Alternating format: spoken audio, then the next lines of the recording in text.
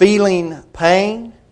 It is an unquenchable fervor in hell, a desire that we cannot attain. And it is also a place of forgotten names. Nothing about hell is anything that we want to be a part of.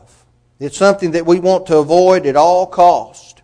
We spoke this morning and mentioned that a motivating factor such as fear is absolutely something that is healthy for us. It's healthy to fear certain things in this life. We fear dangerous animals. We fear dangerous situations. We fear a whole lot of things that are dangerous to us. And that happens for a reason. God has instilled that in us, to be aware of dangers and to avoid them. But we noticed this morning, the first point that we spoke of, was that hell is a place of terror. Now the second point we're going to notice about hell is it's not just a place of terror, it's a place that is timeless. There is no time in hell. In other words, hell does not end. In the timeless misery of hell, there is no departure from that. Once a person has been punished with being in hell eternally, that is exactly where they will be eternally. Dante wrote of hell's eternal gates in the Inferno. He said this, "I am the way to the city of woe. I am the way to a forsaken people. I am the way into eternal sorrow. Sacred justice moved my architect. I was raised here by divine omnipotence, primordial love, and ultimate intellect. Only those elements that cannot wear were made before me, and beyond time I stand. Abandon all hope, ye who enter here." Most people in the world do not want to believe in an eternal hell. That's just the way it is. That's the belief that most people want to have. U.S. Catholic Magazine asked its readers what they thought about the afterlife. Well, the article concluded that the old hellfire and brimstone idea seems to be on its way out, being replaced by the idea of hell as an absence of God. Well, in one aspect that is true. Hell is a separation from God, but that means more than what these people would like for it to mean. Hell means that we're not going to be in the presence of the omnipresent God. Now think about that. God is omnipresent, isn't He? We read about that in the Scripture. Psalm 139, 7 through 12 explains to us we can't get away from God. There's no depth deep enough. There's no mountain high enough. There's nowhere we can go to get away from God. He is everywhere at all times. Jonah learned that the hard way, didn't he? He tried to escape the presence of God and it did not work, and it will never work. But there is one place He is not. He is not in Gehenna. He's not in hell. He's not in the place for the lost soul. Then shall He say unto them on the left hand, "Depart from me," Matthew 25:41. Absolutely, hell is a place where we will be absent from God. The wicked will be punished with everlasting destruction from the presence of the Lord and from the glory of His power, 2 Thessalonians 1:9. Hell is a place where we will never cast our eyes upon the face of God. The loving Father waited for the prodigal, didn't He? He waited for the prodigal son to come home. The Father today rushes to meet the prodigals who would come home this time. In our present world, He still waits for that. He waits at the beginning of the road that leads from the far country. He's doing that today. But in hell, there are no roads home. In hell, the Father does not stand at the front window, looking longingly down the road for a familiar figure who He knows is lost, who He longs to come home and be saved once again. Why? Because there is this great gulf that has been fixed. Those who are in hell cannot leave hell. They cannot return from there, Luke 16:26, but it is a place that the all-present God Himself chooses not to traverse. He won't be there. Catholic Magazine was correct. It is a place absent of God, but it is still a place of fire and brimstone because it's a place of terror. We noticed that this morning. Erwin Lutzer observed this. He said, hell, more than any doctrine of the Bible, seems to be out of step with our times. Well, I agree with him. But it's not the Bible's fault. It's our times. It's our culture that is out of step with the Bible. They don't match up. They don't agree. But it's people don't want to agree. Hell is real. It's a place of terror. It's a place of timelessness. Though some have cut hell out of their Bible in the manner of Jehoiakim, Jeremiah 36:23, it still exists. It still exists. I remember an instructor of mine told me one time he was on a door-knocking campaign and a man came to the door and they began to talk about salvation. They began to talk about baptism, and the man said that the Bible does not say that we have to be baptized in order to be saved. He said, let's read 2 Peter 3:21. And they read it, and right before his eyes, the man took his Bible, tore that page out of it, and says, my Bible doesn't say that. That's what Jehoiakim did. But that doesn't mean God's Word is still not God's Word. Hell is a real place. Famed author C.S. Lewis said, there is no doctrine I would more willingly remove from Christianity than this, speaking of hell, if it lay in my power. He said, but it has the full support of Scripture, and especially of our Lord's own words. It has always been held by Christendom and has the support of reason. Absolutely it does. Jesus believed in and taught the fact that there is an endless hell that will be filled with lost souls. There is no departure from that. That's why He left the comfort and the glory of heaven to come and to seek and to save that which was lost. That's why He came to live and die in a world that was full of shame. He left the ivory palaces of heaven to be born in a smelly barn, Luke 2:7. He left the singing of angels for the cursing of men, Mark 15:29. Did He do that for no reason? Did He do that because there is no eternal hell? He left eternal hell, or eternal life, to be crucified, to be buried, and to be raised again. Did He do all of that because there is no eternal hell? Jesus taught about a timeless hell.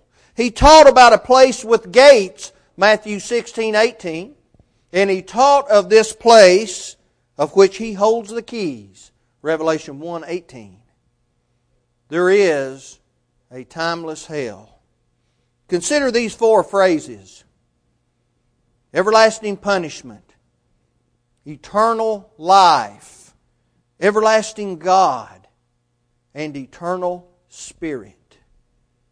The word translated everlasting and eternal in these passages where this is found is a form of the Greek word aion, aios. What does that mean?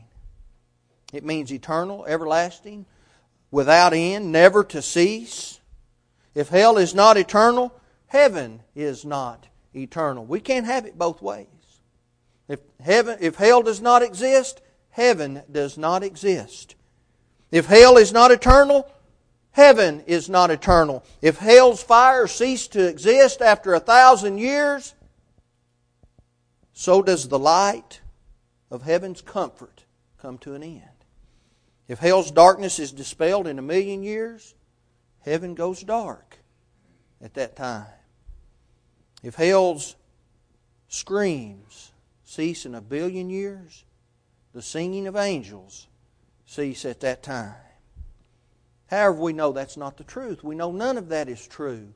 We believe in an eternal hell for those who do not want to be saved. We know it's eternal. Why? Because the Bible teaches that in ages behind us there was an eternal God. There has never been a time when God was not. And there will never be a time when God will not be. He is eternal, never ending, no beginning and no end. He was from eternity. He's been everlasting and He will be throughout everlasting. Psalm 90, 1 through 2. We know hell is real and it is eternal because Jesus taught that. He described it as a place impossible to leave. Remember the great gulf?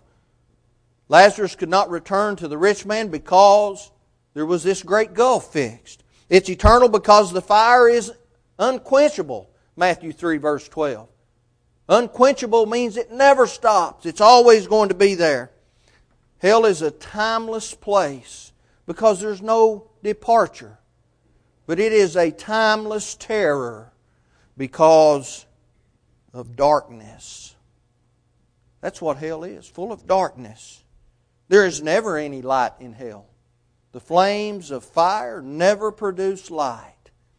It's a place of darkness. How many people in the world are afraid of the dark? I think if we would admit to it, I think most people are afraid of the dark. Someone says, well, I'm not afraid of the dark, I'm just afraid of what's in it. I'll agree with that. I'll go along with that, but the fear is still the result of darkness. Have you ever feared going down the wooded path in the middle of the day? I can recall one time when I was about 14, we lived about a mile off the highway. And my dad thought it would be funny if at about 9 o'clock one night, it was dark outside, I could walk from the highway home. And so he had been kind of joking me a little bit about being afraid of the dark. And of course, at that time in my life, I knew a whole lot more then than I know now. And I told him, I said, I'm not afraid, I can do it. He said, there's no way you can do it. So by the time we got to the turnoff, I had talked myself and him into me getting out of the car and walking a mile to my house. That was one of the worst mistakes I ever made in my life. I was scared to death. I didn't know you could run a mile in 1 minute. I was scared to death of the dark. Or maybe it was the things in the dark. But it was still the darkness. Darkness does not appeal to us. We want to be able to see where we are, where we're going, where we've been, right? We want to be able to see. Hell is described as a place of darkness. Darkness is found 200 times in the New Testament. And night is found 312 times. Now, we do not have to read very far in the Bible to read about darkness, do we? At the creation, all was dark. In the beginning, there was darkness, Genesis 1 verse 2. And then when God made light, He separated the darkness from the light, Genesis 1, 3 through 5. There was a plague of darkness in Egypt, wasn't there? One that you could feel the darkness upon you. While heaven is a place, is a city of light, where evil men full of darkness will never enter. Revelation 21, 27 and chapters 22. Darkness is not going to inhabit heaven. We don't have to worry about having the sun because we have God. We don't have to have an artificial light because we have the light. God is light. And in Him is no darkness at all, James 1:17. So it stands to reason that a God-forsaken place would be dark. But I want us to notice it isn't simply darkness. Peter said it is the mist of darkness. I didn't even realize that until I began this study. Peter said, to whom the mist of darkness is reserved forever. 2 Peter 2:17. That figure is found nowhere else in the New Testament. It is only used at this one time, and it suggests a very uncomfortable and eerie fog. That's upsetting and disturbing to think about, isn't it? It's been described as the chilling horror accompanying darkness. Barnes noted that the word rendered mist means properly muskiness, thick gloom, darkness. And the phrase mist of darkness is designed to denote intense darkness or the thickest darkness. It reminds the reader of the darkness of the 9th plague of Egypt, doesn't it? One where it could be felt, Exodus 10:21. But it isn't only mist of darkness, it is blackness of darkness. Jude wrote, to whom is reserved the blackness of darkness forever, Jude 13. That can be translated the blackest darkness, something that we can't even realize in this life. Not only is it the blackness of darkness, it is outer darkness. Didn't Christ warn us? He said, and cast ye the unprofitable servant into outer darkness. There shall be weeping and gnashing of teeth, Matthew 25, verse 30. That suggests that hell is the furthest place that you can be from the light. That's terrible. However, we know that Jesus defeated the dark side, didn't He? He defeated the darkness and Satan. Luke recorded for us a fact that is not mentioned by the other biographers. In Gethsemane, Jesus said to the man who came to arrest Him, Luke 22:53, He said, this is your hour in the power of darkness. Jesus' death was the time when His enemies, both Satan and the Jews alike, were allowed to do their most evil work. They were allowed to do the worst that they could do. They gave their all, the best effort they could to extinguish the light of the world, John 8:12. They did their best to extinguish the one who was the true light, the one which lighteth every man coming into the world, John 1:9. That's what they wanted to do.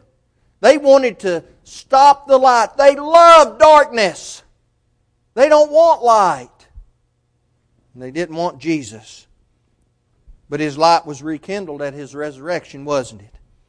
And because of that, we can know the truth about hell. We can understand what we need to understand about hell, and we need to do that if we're going to be in heaven one day. Hell is timeless because there is no departure. It is a place of darkness. But it is also a timeless terror because it is a place of discernment, though. It's a place of unforgiving memory. Unforgiving memory. Lazarus remembered the rich man, and the rich man certainly remembered Lazarus. The rich man remembered the life that he lived. He remembered the comforts that life gave to him. He remembered all of those things. He remembered his father and his house. He remembered his 5 brethren. He remembered the fact that they had hardened hearts and they needed to repent. He could remember all of that. He remembered the water-cooled mercy and what it was. He may have even heard John preach about hell. Luke 3, verse 7. Unlike in hell, memory will intensify the joys of heaven. See, that's so wonderful, isn't it? It will embitter the pangs of hell, though, and it is proven that memory can be a curse. The condemned will remember every prayer prayed, every plea presented, every advantage arranged, every exhortation extended, every class conducted, and every opportunity offered. They will remember all of it. I think the most dreadful torment of the lost is the fact which constitutes their state of torment, their state of lostness. I think it will be the coming to themselves when it's too late for repentance. I believe that's exactly what Peter was talking about when he warned this, 2 Peter 2, 20 through 22. He said, for if after they have escaped the pollutions of the world, through the knowledge of the Lord and Savior Jesus Christ, they are entangled in them and overcome, the latter end is worse for them than the beginning. For it would have been better for them not to have known the way of righteousness than to, having known it, to turn from the holy commandment delivered to them. But it has happened to them according to the true proverb. A dog returns to his own vomit, and a sow, having been washed, to her wallowing in the mire. You have the memory of the prayers, of the pleas, of the exhortations, of the opportunities, all that were passed by. Hell is a timeless terror because it is a place of no departure. It is a place of utter darkness, a place of discernment, but it is also a place of detection. It is a place of unobstructed vision. Unobstructed vision. The rich man could see others in comfort. He could see Lazarus in the bliss of Abraham's bosom while he was shut out. Luke 16:23.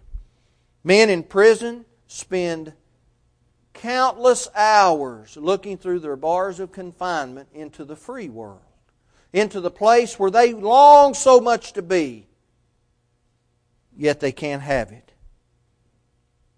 Ancient prisoners were sometimes tortured and slowly starved to death while a banquet of food was just outside of their reach. You can see it, but you can't have it. That's what hell is. Hell has a similar aspect, though.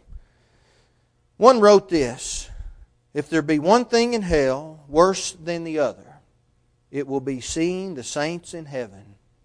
Husband, there is your wife in heaven, and you are among the damned. And do you see your father? And your child is before the throne, and you, accursed of God and man, are in hell. Perhaps the greatest misery that is hell is that it is a timeless place of desperation. Desperation. There's nothing we can do.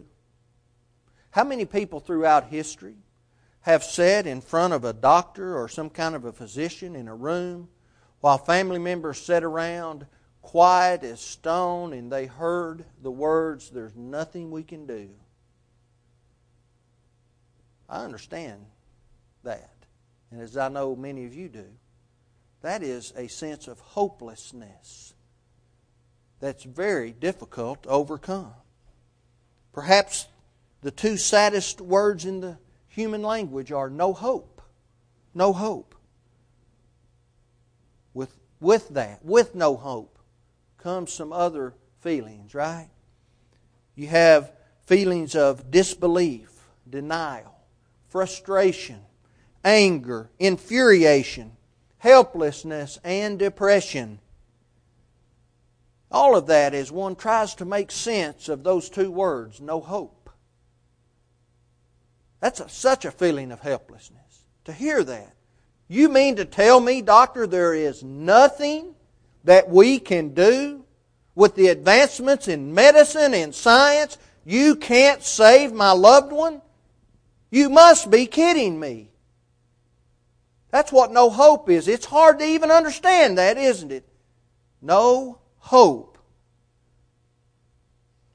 Still, we're not without hope when we hear those words in this life. Don't we still have friends and family members to love and to be loved by? We have those people who want to be able to do something for us, and perhaps we can enjoy that relationship until it is over. Perhaps having the opportunity to say things that we might not have said otherwise. And don't we always have the hope of an eternal reunion with those whom we love if we are faithful? See, we still have hope in this life, but hell doesn't have that. The blackness and the darkness and the endlessness of hell has no hope. Jesus told of a true hopeless and helpless man, didn't He?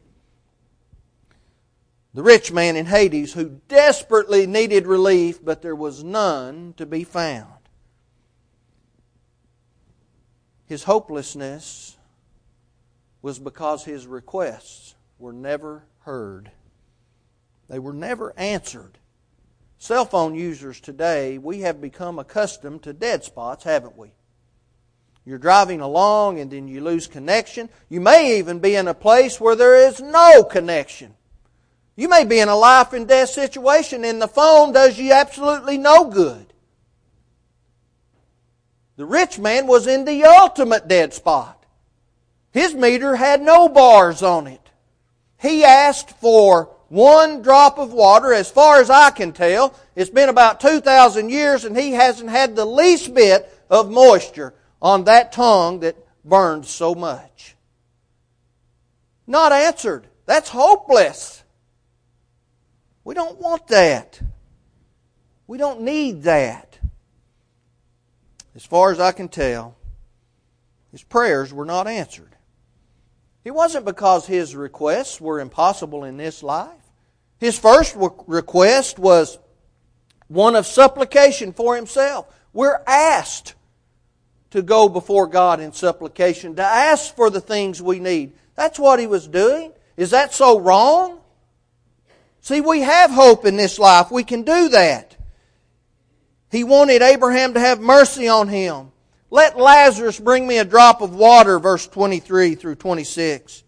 There's nothing wrong with that. We're instructed to do that, 1 Timothy 2:1. We're instructed to ask for our necessities in life, such as our daily bread, Matthew 6, verse 11. His second prayer was an intercessory petition on behalf of someone else. Nothing wrong with that. We're supposed to do that, right? He asked Lazarus, or asked Father Abraham, he said, please send Lazarus back to my brethren. I don't want them to come here. I don't want them to be where I am. He remembered their spiritual needs and the salvation that they so would wish they had gotten when they had the opportunity.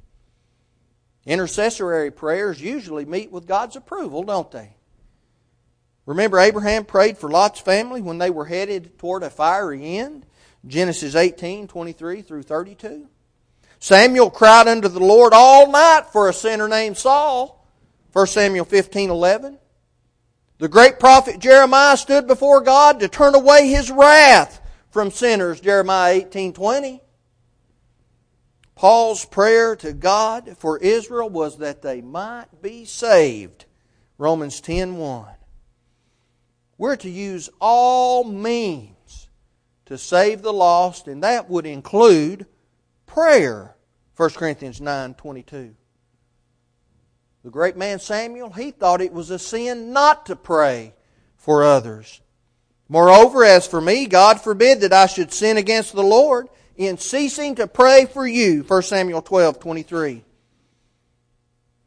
That wasn't an impossible task in this life. That wasn't why his prayers weren't answered, why his petitions were ignored. Many people have uttered similar prayers, wanting relief from pain, wanting something, and through the medicine and the practices that we have today, they received that. And maybe someone like Lazarus offered up those prayers on behalf of someone, intercessing for them. God's promise to reward one who gives a cup of cold water to one in need. That'll happen. Matthew 10:42. Is that not the perfect parallel to this account? In this life, would Lazarus not have been blessed by offering up a cup of cold water to this man? It wasn't answered because it was for the fact it lacked fervency. This was a fervent prayer. Remember, hell is a place of fervency, right? A great desire for something. His prayer was no ritualistic chanting prayer that the Pharisees were guilty of praying. No, he had a desperate blood, sweat, and tears, I'm on fire right now, plea to God. He was fervent. The effectual fervent prayer availeth much. James 5:16. But not in hell. Not in hell. Don't you think it is interesting, as far as we can tell, that the rich man learned to pray in hell? We don't read about him praying to God in this life, do we? We think about people learning to pray as children, perhaps in family devotionals, vacation Bible school, or Bible class. Perhaps an adult learns how to pray by sitting in the worship assembly and hearing other men pray. but never in hell. Learning to pray in hell? Sinners may scoff at prayer now, but there will come a time when they will pray. They will beg. They will plead. They will ask for relief. It has been said that there are no atheists in foxholes and there are no prayerless sinners in hell. But since hell is God-forsaken, the omnipresent God that we worship, He won't be there. He won't be there to listen to one scream and beg and plead and sob for mercy. That ought to terrify us. Oh, the desperation of one whom God answereth no more. 1 Samuel 28, verse 6. One day when Vice President Calvin Coolidge was presiding over the Senate, a senator angrily told another to go straight to hell. The offended senator complained to Coolidge as presiding officer, and Coolidge looked up from the book he had been thumbing through and leafing through while listening to the debate. "I've been looking through the rule book," he said. "You don't have to go." What a thought. You don't have to go. You don't have to be there. The rich man did not have to go to hell either. No one who has ever lived or is living or will live has to go to hell. God wants all people to be saved and to come to the knowledge of the truth. 1 Timothy 2:4, 2 Peter 3:9. The most wonderful news is that Christ came to earth to seek and to save the lost. Luke 19:10. And He's calling us unto Him, isn't He? We know that, Matthew 11:28. And if we will respond, He administers the water of life freely. Revelation 22:17. Won't we respond to that wonderful call? How do we do that? We have to be a Christian. We have to obey the gospel. We have to do it the way Jesus has set forth in the Scripture. Faith in Him, repentance, confession that He is the Son of God, immersion in water to wash those sins away, to keep us from the terror and timelessness of hell. Sometimes we mess up and we slip up and we fall back into the world, and that puts us in danger of being in hell. We have to repent of those things. We have to make confession of what we've done is wrong, whether to God privately or whether we need to do that publicly. We still need to do it, but it will save us from hell.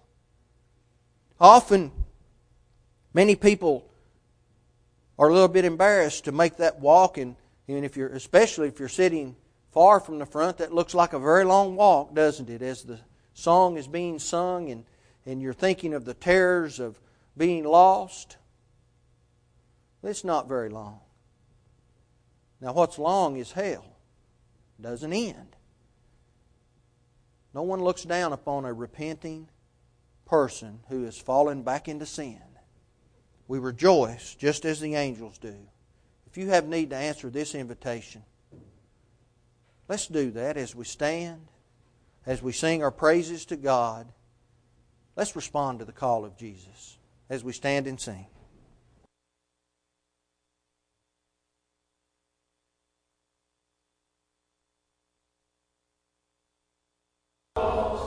Is thy heart right with God?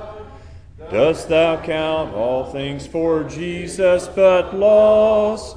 Is thy heart right with God? Is thy heart right with God? Washed in the crimson flood, cleansed and made holy, humble and lowly, right in the sight of God. Hast thou dominion o'er self or nor sin? Is thy heart right with God? and within? Is thy heart right with God? Is thy heart right with God? Washed in the crimson flood, cleansed and made holy, humble and lowly, right in the sight of God. Are all thy powers under Jesus' control? Is thy heart right with God? Does He each moment abide in thy soul? Is thy heart right with God?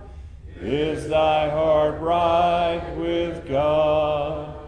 Washed in the crimson flood, cleansed and made holy, humble and lowly, right in the sight of God. I believe that we may have a couple in the audience that may need to partake of the Lord's Supper. We do. So if you would please, you can sit.